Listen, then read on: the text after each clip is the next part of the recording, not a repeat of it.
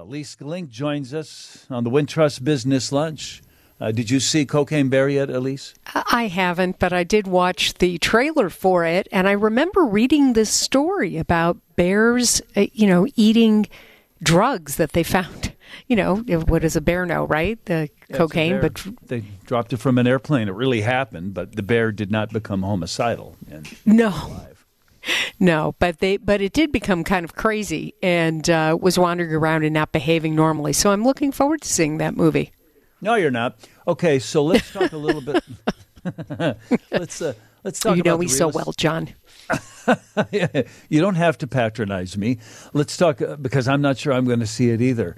Okay. Pending home sales. Where are we? What's going on the real estate front? Well, we had some wonderful news in January that pending home sales improved for the second straight month, up 8% in January, according to the National Association of Realtors. And actually, we saw home sales, so not just pending, the things that might be coming down the line, but the actual ones that closed, jumped 7.2%, according to Fannie Mae. And the reason for this, of course, is that interest rates, which hit a high in November, dropped over 1%.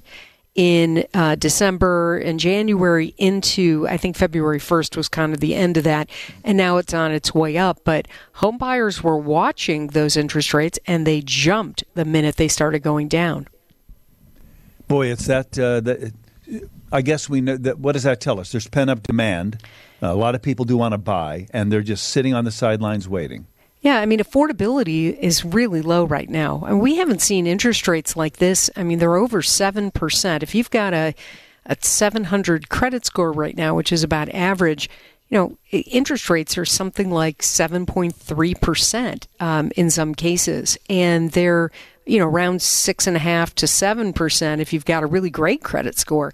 These are very high interest rates. And as a result, a lot of people just can't afford to buy, especially, first-time home buyers. And so they were looking for a way to make it a little bit more affordable, and they jumped at it. Interest rates have, though, stepped back up a little bit, right? Yeah, no, the rates that I just quoted you are for today. They were actually are up quite a bit since the beginning of February. I mean, we've seen kind of a dramatic rise again because the Fed has indicated that inflation isn't going down. In fact, it's going down less than expected, and it's still pretty high, and so they're going to have to do more. They said at their Fed meeting they're going to have to raise rates again, continue to raise rates, and so the market is building in that price, which means that, interest rates are rising kind of in advance of what's going on. So it's a little bit of a concern for anybody in the home building industry. I mean, you've talked to real estate lawyers, real estate brokers, mortgage lenders, all sorts of people who feed off of this industry. They're all part of it. They make their living from it. And what you're seeing are really big layoffs. Mortgage lenders have been laying off large groups of loan officers since about the third quarter of last year.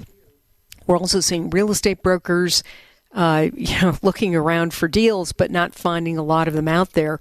Even the very high end, which has stayed strong because they're interest rate neutral. They don't care. They usually get special deals anyway. Even brokers at that end are noticing a slowdown. So does this mean sellers are going to have to drop their price in order to get people in the door? I don't know.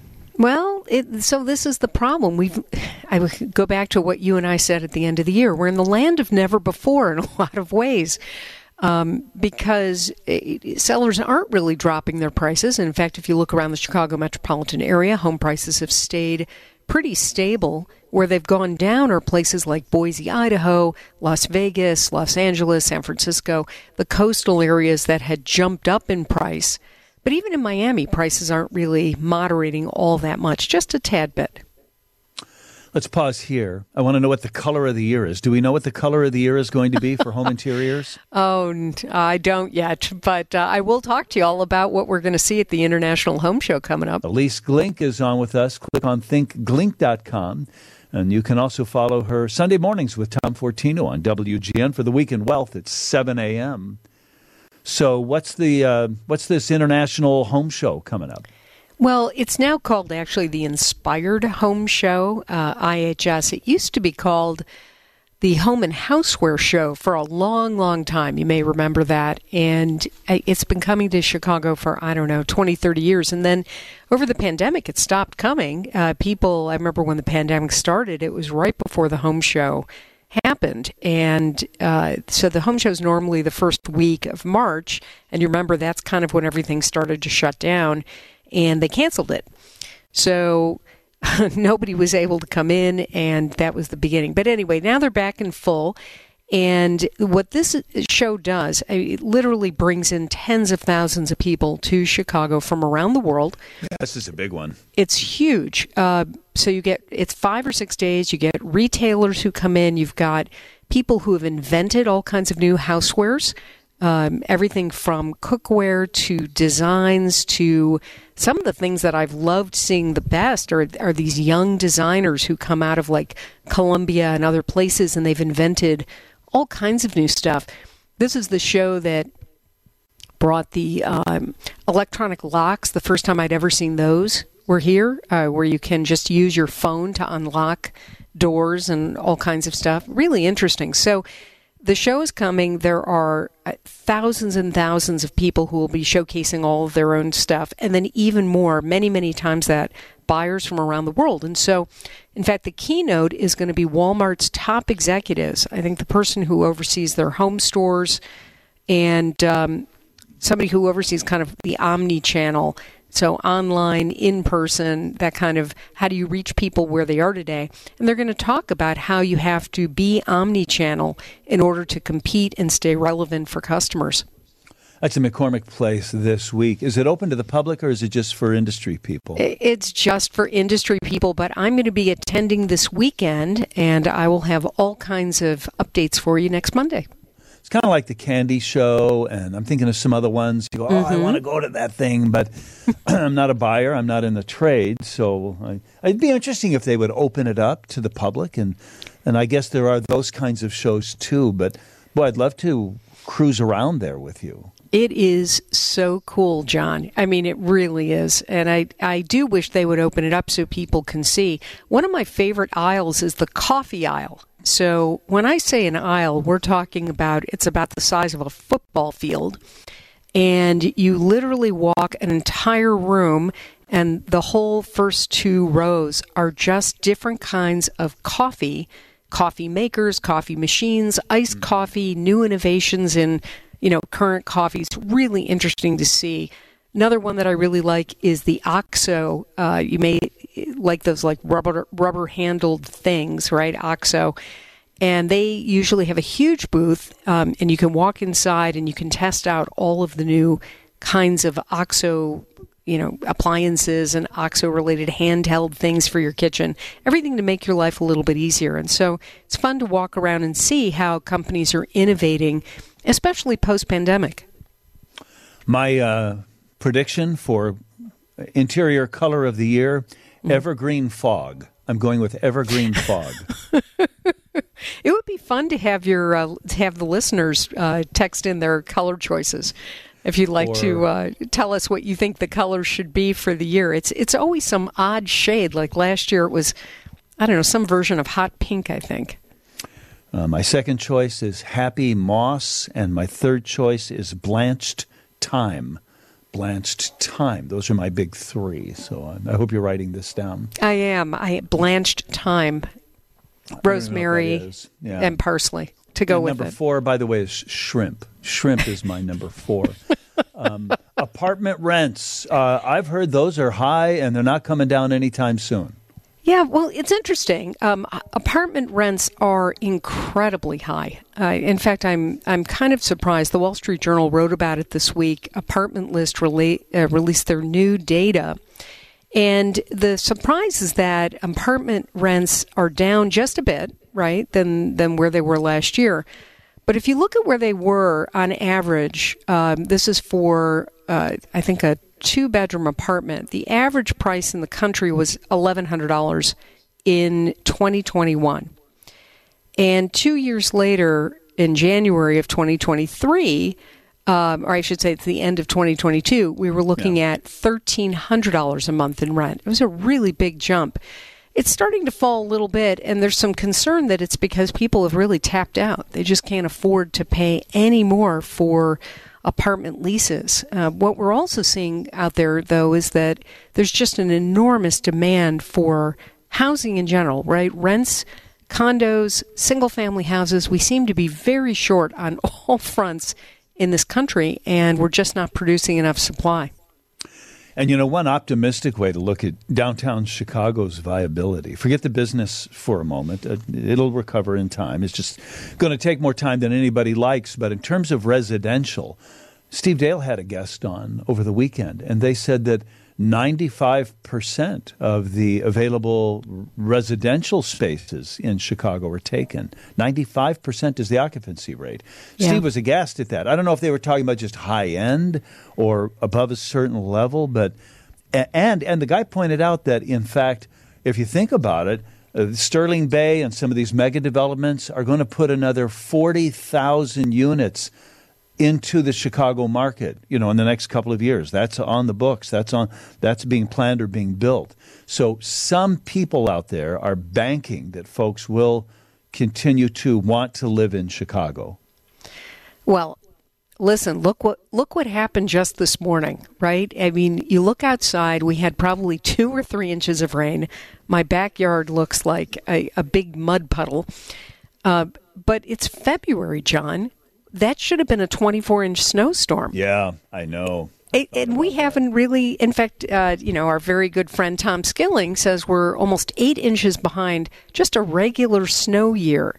We're just not getting the same kind of winters that we used to get. And so, as we move forward, everybody else in the world will discover what a wonderful place Chicago is. We've got water. We've got moderating temperatures. We've got Tom Skilling forever telling us the weather. But seriously, it's there's so much to love about Chicago. I do think we're going to see a big resurgence in the city, and the rents. The fact that you're getting this kind of investment with 40,000 units being built, we've got some, we do have housing that's being built in this city and in the metro area. It's just a big investment in what we're doing, and hopefully it's going to pay off. Listen for Ilyce Glink and Tom Fortino Sunday morning at 7, and listen for her Mondays on the Wintrust Business Lunch. We'll talk next Monday, Ilyce. Sounds good. I'll get back to you on those colors, John. Remember, I said evergreen fog followed by happy moss, blanched thyme, and shrimp. I'm hungry. I'm going to go have lunch now. That wasn't the idea. Thank you. Jim Dahlke joins us again. He's the national editor at American Inno. Click on chicagoinno.com to read stuff that Jim and his colleagues are writing. Jim, welcome back to the show. Hey, John. Thanks for having me. Let's start with Rivet. It's a fascinating company. We're seeing more and more from them. What's the latest with Rivet? Hey, yeah. So Rivet, interesting artificial intelligence startup, just relocated to Chicago, actually. This was a company built out of some students from MIT, so from Boston to Chicago here. And they're working in the music space, so kind of really interesting take here. They're really working to help bring some artificial intelligence tools to really emerging musicians, really in the area of marketing. So really what they're helping early musicians able to do is kind of better target their audience and sort of automate some different stuff like email marketing and other sort of campaigns to kind of help musicians with maybe, say, 10,000 fans, 20,000 fans, 50,000 fans, reach those folks and kind of better engage with them. But whether it's, hey, letting them know that there's a new album coming, some merch, an event coming up, you wouldn't be surprised that some, musicians at that stage were not exactly adept in marketing very well. And so really what Rivet is able to do is kind of provide some AI tools to help, get their fans together on one sort of platform and give them access to all the alerts and information about everything that's coming up from them. So, yeah, Rivet just raised $500,000 in a pre-seed funding round from Drive Capital. We've talked about Drive before. They're really one of the most active Midwest investors. They're based out of Columbus, but they're really starting to kind of double down on Chicago. They've got an office here and really kind of investing a lot of pre-seed investment in early-stage startups here in Chicago. So, yeah, Rivet, the latest to benefit from a nice check to Drive Capital. Here's another one I don't know how to pronounce. RHAEOS Inc. Raos? Yeah, Rayo. So Rayo's is the latest startup from John Rogers, who's really a prolific inventor here in Chicago. It's behind a lot of high-tech devices out of Northwestern University. And yeah, so John Rogers' latest is Rayos, and they're a medical tech startup that's created basically a kind of a postage stamp sized patch that can sort of sit on your sort of upper chest and neck area. The device was originally intended for, sort of assessing hydrocephalus. And what they found is that it's got actually a really interesting other use case. It can actually measure your voice and how much you use it. It's specifically coming in handy for folks like musicians. So speaking about artists and musicians, they can wear this patch on their chest throughout the day, throughout the week, to determine how much they're using their voice and if they're on the verge of really overextending themselves. So obviously it's super important for, musicians who are on tour, making sure that they don't, overextend themselves, and by the last leg of their tour, their voice runs out. So really what this device does is connects to your phone and can measure how much voice you're using and how much, and if you're on the verge of sort of running out, right? So it's a really kind of a first of its kind device that really sits right on your upper chest and sort of senses these subtle vibrations that are captured and lets your phone know, like, whoa, hey, you're really pushing it. And you can imagine this could be used for musicians, but the startup also says that politicians and other folks kind of in the public arena can use this as well. So really interesting high tech stuff from one of Chicago's most prolific inventors. Is there a little microphone in that thing? Yeah, so I mean, it's not so much a microphone, but it's really measuring vibrations. So it's really kind of just continuing to monitor how much your vocal cords are really pushing those vibrations through. And so, yeah, it's not so much a microphone, but as much as it is vibrations. And so, yeah, I mean, they really feel like this is an opportunity to really capture this. And this was really based on a lot of inbound requests. They'd had a kind of a peer-reviewed journal sort of talking about what the startup was working on. They got a number of inquiries kind of from this space where it's like, hey, a musician could really be interested in this to know kind of like, whoa, my voice is really sort of on the brink of kind of overextending itself. So some pretty fascinating tech out of John Rogers and Northwestern University. Basketball coaches could wear that. I'm thinking of a lot of the coaches that you hear after a game or mid-season and their voice is shot because they were Thibodeau, for instance, from the Bulls, or college coaches too that are screaming at their guys and their voice starts to give out. Heck, I run into this sometimes, and my voice goes up and down 4 hours a day. But sometimes by the end of the week or just on a given show, I can feel it. That's a great point. I mean, they even say, that teachers could use this and call center workers, people who are just like kind of constantly using their voice in their profession. You don't have to be, a multi-million-dollar professional artist, right? That's touring the country. You could even be, a teacher or somebody who's just working the phones all day and really could, come in handy for a lot of different areas.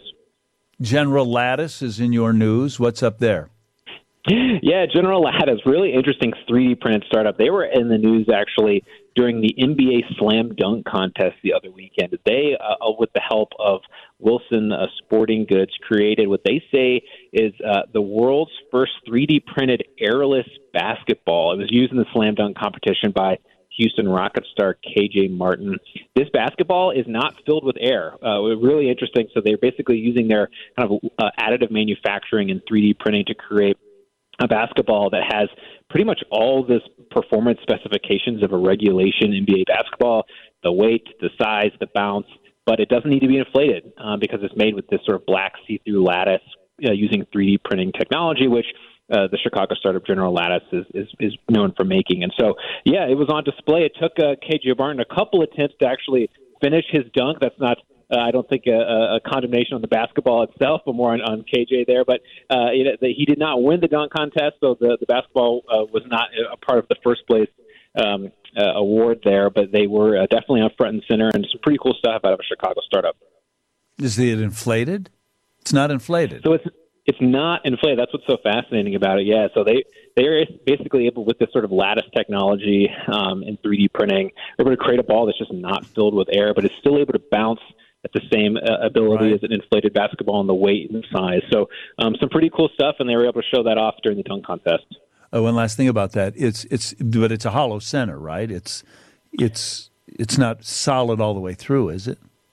That's right. Yeah, it's a hollow center. So, it's really able to kind of just basically with this, lattice technology that they've got combined with 3D printing, able to kind of mimic a traditional basketball. So, it's kind of a bit of a gimmicky thing right now, right? But they see some potential use cases down the road, and certainly, get some high-profile visibility being connected with the dunk contest and in Chicago-based Wilson Sporting Goods. I want them to do that with bicycle tires. Totally, yeah. I think that there's a lot, right, of potential use cases down the road, too. So I wouldn't be surprised if we're seeing this technology applied in a lot of different areas. Doesn't it seem, Jim, like 3D technology was all the rage? Everybody was talking about it. Then, for good and bad, right? Like you could 3D print a gun, for crying out loud. We don't seem to hear that much about it these days. But I guess it's still out there and still evolving, huh?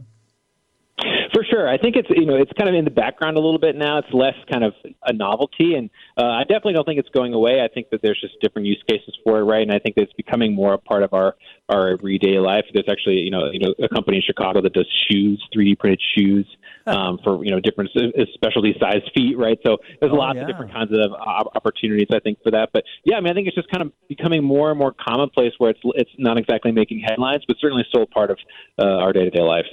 Jim Dahlke, ChicagoInno.com. Always a pleasure. Thank you, Jim. Thanks, John. The business news continues on the Wintrust Business Lunch with Steve Grzanich. Start your timer. It's time for the Wintrust Business Minute, sharing Chicago's business news of the day. The Chicago area has failed to recover all of the jobs lost during the pandemic, but a new analysis shows Chicago's 25 largest employers are making a dent. Crain's reports they've exceeded their pre-COVID headcounts. Those employers saw a 10.3% increase in employees between 2019 and 2022. But small to mid-sized employers saw a nearly 4% decrease during the same period. Overall employment in the Chicago area dropped 14% from early to mid-2020 and is still below pre-pandemic levels. A Chicago fintech startup is cutting staff. Amount is laying off 130 workers, or about 25% of its workforce. Crain says it's the second time in a year that the company has reduced staff. It cut about 100 workers last June. Amount is a spinoff of online lender Avant and provides technology support to banks and consumer lenders. 38 of the 130 job cuts are happening in Chicago. I'm Steve Grzanich, and that's your Wintrust Business Minute. The Business of Food and Steve Alexander. And to Nick Gordichuk, 1 year and 3 days after Russia began its attack. After I tell you, we're sponsored by the Chevy Silverado HD. Experience your life in HD. Visit ChevyDriveChicago.com. Nick Gordichuk farms just outside Kyiv, and by Ukrainian standards, he has a large operation, raising potatoes and wheat, sunflowers, corn on about 1,500 acres. Nick, we've talked a few times over the past year. How is your family doing? Family is fine. My children are back in Kyiv, except for the smaller one. Smaller one is with her mother outside Ukraine. Also, my mother and my sister, they're all in Ukraine. Yeah, I can understand you not wanting your 10-year-old to have to deal with that daily and nightly threat of attacks, which I imagine has to be hard for everybody. Yeah. Like my mother, for example, she's getting panic attacks because when she hears the alarm going on, it's difficult for her to breathe. So there are many people who are mentally disturbed by this. And 1 year has been very tough. Every day we have many people dying. There are hundreds of people are dying not far from us. So it's terrible, and terrible in many ways. Many families have been broken, children without parents, without fathers. Over 8 million people have to start new lives away from homes. And I still cannot be calm in my mind that this all can happen in 21st century. Yeah, no kidding. I wanted to tell you again, Nick, how impressed we are over here by not only the bravery and resolve of Ukrainians, but also how many appear to be trying to live their lives as normally as possible. Well, in many big cities, life goes on, and especially when it's further away from the eastern border and the southern border. We are motivated. We continue to support the army. Whatever we can do, we support, because, if Russia stops fighting, the war will stop. But if Ukrainians stop fighting, there will be no Ukraine. So we have no choice. We'll pick this up again tomorrow with Ukrainian farmer Nick Gordichuk. We all look at it differently now than we looked at it 12 months ago. Yeah, that's the Business of Food on 720 WGN. Let's talk a little bit, just for a couple more minutes here, about what's happening with rates and also with the market. Ted Rossman is a senior industry analyst at Bankrate.com. I'm actually thinking about credit card balances. I've heard that those were trending up, Ted. What's going on there? Yes, unfortunately, we have hit a new record according to the latest New York Fed quarterly report. So this covers the fourth quarter. The total now is $986 billion. That surpassed the previous record, which was set just prior to the pandemic in Q4 2019. What's really significant is the rate of change. Credit card balances were up 15% over the past year and 7% just over the past quarter. Both of those are records in this data set that goes back about 20 years. What's going on here? I think it's a combination of high inflation and higher interest rates. This is definitely combining to squeeze people because credit card rates right now are right about the highest they've ever been. 19.94% is the current average. It's actually slipped ever so slightly the past couple of weeks, but really for all intents and purposes, it's essentially a record. A year ago, it was more like 16.3%. So big jump in rates, big jump in inflation. People are putting everyday expenses on cards, financing it over time. It's a tough combination. My top tip would be to get a 0% balance transfer card. These let you pause the interest clock for up to 21 months. Did stimulus money have anything to do with this? It had a lot to do with the pay down that we saw early in the pandemic. At one point, credit card balances were down 17% from Q4 2019 to Q1 of 2021. That was the bottom. And you're right, stimulus was a big part of it. People used that to pay off debt. They also took advantage of the fact that they were spending less for a while in many cases. Since then, though, it's been a really steep climb. Balances are up 28% since the beginning of 2021. Did people use that money to pay down their debt? Did they actually take the stimulus money and pay off their credit cards? A lot of people did, but unfortunately, those balances have been run right back up, in many cases now even exceeding where they were at the start of the pandemic. And, no shame, a lot of people have credit card debt, roughly half of cardholders, and it's usually for very practical reasons. The number one cause is an emergency expense, something unexpected with your health, your home, your car, something like that. The second biggest explanation, which I think has really taken center stage over the past year, is just day-to-day expenses. And so many people are spending so much more for rent and gas and groceries and other things that's leading them to run up the credit card bills. And then the high rates make it harder to pay off. So that's where something like a 0% balance transfer card could really help you out by pausing that interest clock for nearly 2 years. Is the Federal Reserve driving this? They are. Credit card rates are directly tied in with the Fed. That's been the case really ever since the CARD Act went into effect in 2010. So it created a much tighter link between the Fed and credit card rates. We had been in a relatively low rate environment. I mean, credit cards, of course, have much higher rates than most other forms of debt, largely because it's unsecured debt. But they've really taken off over the past year, jumping from the low 16s to almost 20% on average. Some cards are even over 30%. So it's just so important to seek out a lower rate through a balance transfer or maybe a personal loan as a form of debt consolidation, or maybe seeking nonprofit credit counseling as well. I'm sure you remember during the pandemic in the early stages when checks were coming out, there was a debate about how people should use that money. Should they continue to go to stores and buy shoes and groceries and whatever consumer goods we all buy, either online or in person, or should they pay down debt? But there was the idea, right, that money was used not for you to pay off your debt, but for us to keep the economy going. You remember that, right? That's right, yeah. And actually a current example of that would be your tax refund. So a lot of people are getting those right now or in the coming weeks. That's a form of stimulus in a way. The average tax refund is typically about $3,000 per family. And I think, like you said, that's a great use of the money, is to pay down this high-cost credit card debt. you want to be mindful of savings too, of course. And I know it's easier said than done to build up these balances. But I think for a lot of people, the tax refund is probably the largest windfall of the year. So maybe you use some of it to pay off your high interest credit card debt. Maybe some of it goes into savings because that insulates you from the proverbial rainy day, and then you're not running that balance right back up. So I think this is a really important time of year to make some headway on both of those priorities, hopefully. I understand the temptation to get upside down on those numbers. If you're paying 20% on your card, you're not going to get 20% with that money in the bank, but you'd like to see having a bank balance, even though you're losing every day if you have a credit card balance. Yeah, that's right. At Bankrate, we talk a lot about emergency savings being that sleep at night kind of money. So you may not get rich off of it, although savings rates have come up a lot. You can now get 5% on a federally insured, totally liquid savings account.